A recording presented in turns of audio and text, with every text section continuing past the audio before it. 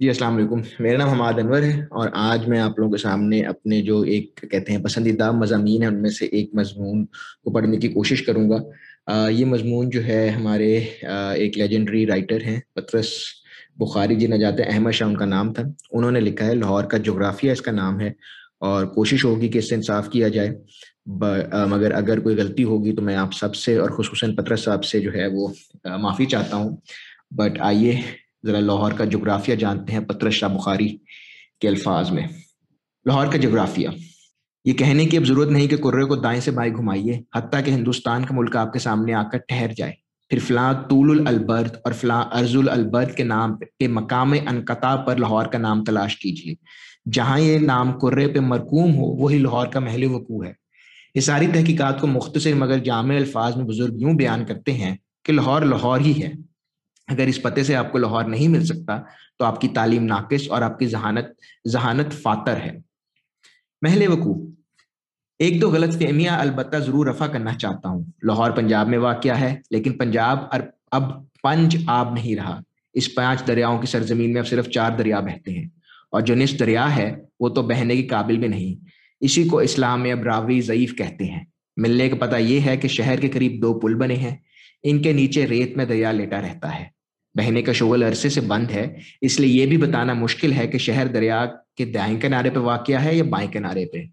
लाहौर तक पहुंचने के कई रास्ते हैं, लेकिन 2 इनमें से बहुत मशहूर हैं। एक पेशावर से आता है और दूसरा दिल्ली से। वस्त एशिया के हमलावर पेशावर के रास्ते और यूपी के रस्तावर्द होते हैं। अव्वल अजकर अहले सैफ कहलाते हैं और गजनवियत गौरी तखल्लुस करते हैं और मौखर जाकर अहले ज़बां कहलाते हैं। ये भी तखल्लुस करते हैं, इसमें यतूला रखते हैं।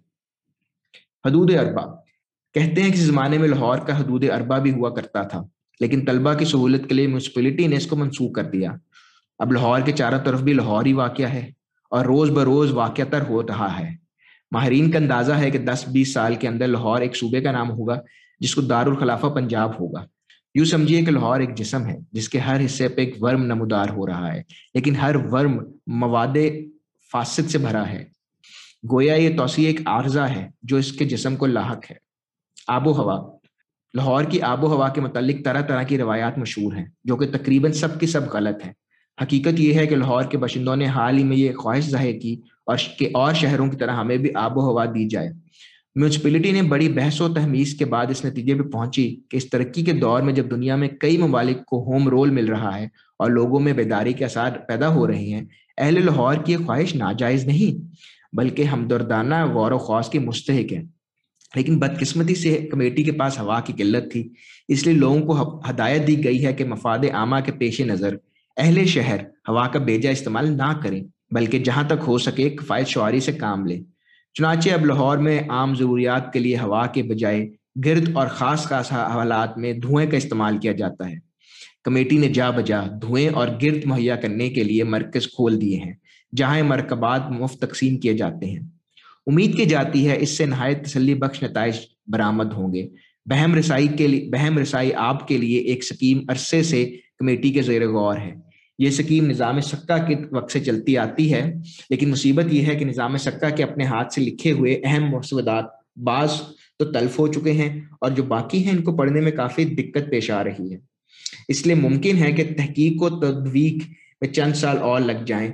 आर्जी तौर पर पानी का ये इंतजाम किया गया है कि फिलहाल बारिश के पानी को हत्तल वसी शहर से बाहर निकल नहीं देते। इसमें कमेटी को बहुत कामयाबी हासिल हुई है।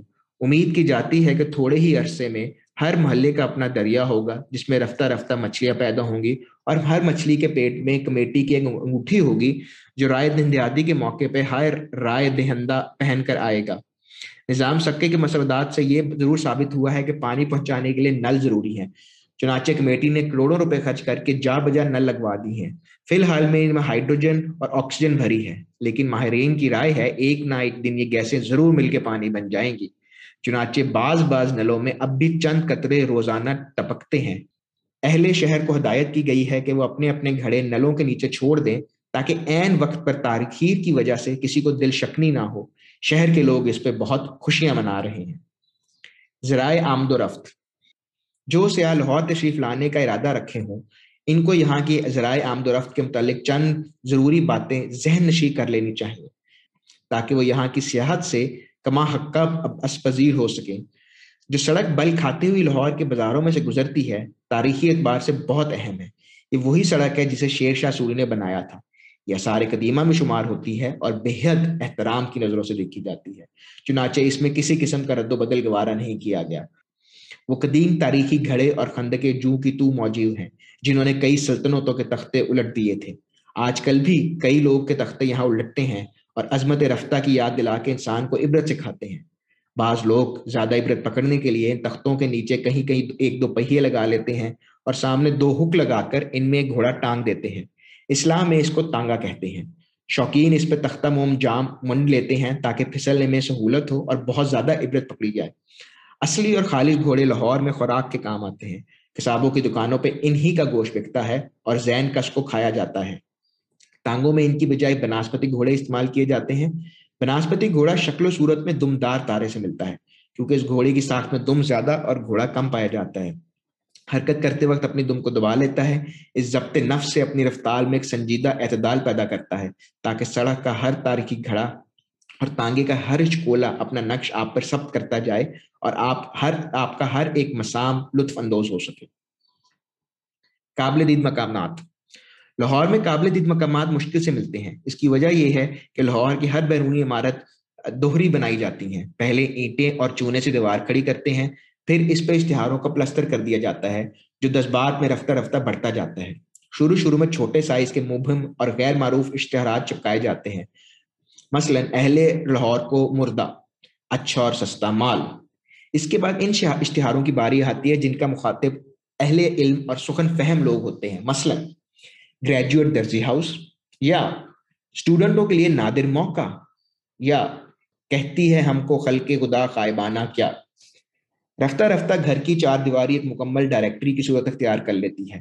دیواروں کے اوپر بوٹ پالش کا اشتہار ہے، دائیں طرف تازہ مکھن ملنے کا پتہ درج ہے، بائیں طرف حافظ کی گولیوں کا بیان ہے۔ اس کھڑکی کے اوپر انجمن خادم ملت کا جلسے کا پروگرام چسپاں ہے۔ اس کھڑکی کے اوپر کسی مشہور لیڈر کے خانگی حالات بالوضاحت بیان کر دیے گئے ہیں۔ عقبی دیوار پہ سرکس کے تمام جانوروں کی فہرست ہے اور استبل کے دروازے پر مس نغمہ جاں کی تصویر۔ عقبی دیوار پہ سرکس کے تمام جانوروں کی فہرست ہے اور اس کے استبل کے دروازے پہ مس نغمہ جاں کی تصویر اور ان کے فلم کے محاسن گنوا رکھے ہیں۔ یہ اشتہارات بڑی سرعت سے بدلتے رہتے ہیں اور ہر نیا مردہ اور ہر ایک نئی دریافت یا ایجاد یا انقلاب عظیم کی اطلاع چشم زن میں ہر ساکن چیز پہ لیپ دی جاتی ہے۔ اس لیے عمارتوں کی ظاہری صورت ہر لمحہ بدلتی رہتی ہے اور ان کو پہچاننے میں خود شہر کے لوگوں کو بہت دقت پیش آتی ہے۔ لیکن جب سے لاہور میں دستور رائج ہوا ہے کہ بعض اشتہار کلمات پختہ سیاہی سے خود دیوار پہ نقش کر دیے جاتے ہیں، یہ دقت بہت حد تک رفع ہو گئی ہے۔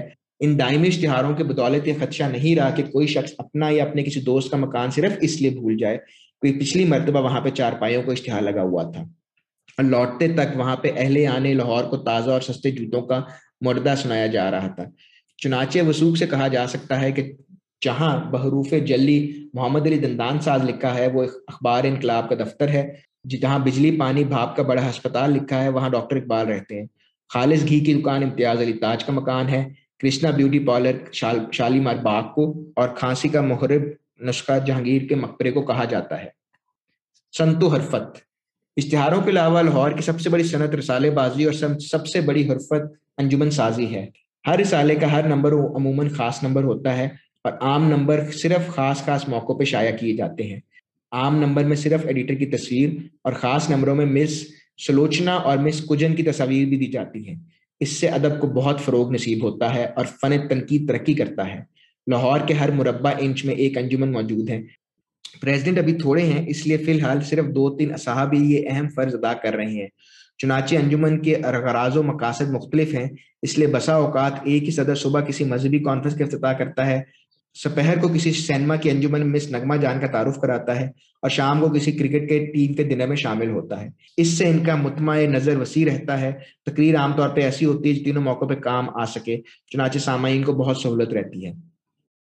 پیداوار۔ لاہور کی سب سے مشہور پیداوار یہاں کے طلبہ ہیں جو کہ بہت کثرت سے پائے جاتے ہیں اور ہزاروں کی تعداد میں دسا ورگ کو بھیجے جاتے ہیں۔ فصل شروع میں سرما میں بوئی جاتی ہے اور عموماً آخر بہار میں پک کر تیار ہوتی ہے۔ طلبہ کی کئی قسمیں ہیں جن میں سے چند مشہور ہیں۔ قسم اولی جمالی کہلاتی ہے. یہ طلبہ عام طور پہ پہلے درزیوں کا تیار ہوتے ہیں، پھر ازاں دھوبی اور پھر نائی کے پاس بھیجے جاتے ہیں. اس عمل کے بعد کسی ریسٹورانٹ میں ان کی نمائش کی جاتی ہے. غروب آفتاب کے بعد کسی سینما یا سینما کی گرد و نواح میں رخ روشن کے آگے شمع رکھ کے وہ یہ کہتے ہیں، ادھر جاتا دیکھیں یا ادھر پروانہ آتا ہے. شمع کئی ہوتی ہیں لیکن ان سب کی تصاویر ایک البم میں جمع کر کے پاس میں رکھ چھوڑتے ہیں اور تعطیلات میں ایک ایک کر کو خط لکھتے ہیں.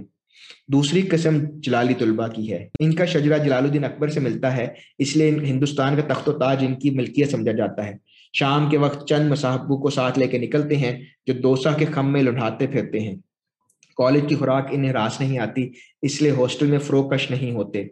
تیسری قسم خیالی طلبہ کی ہے.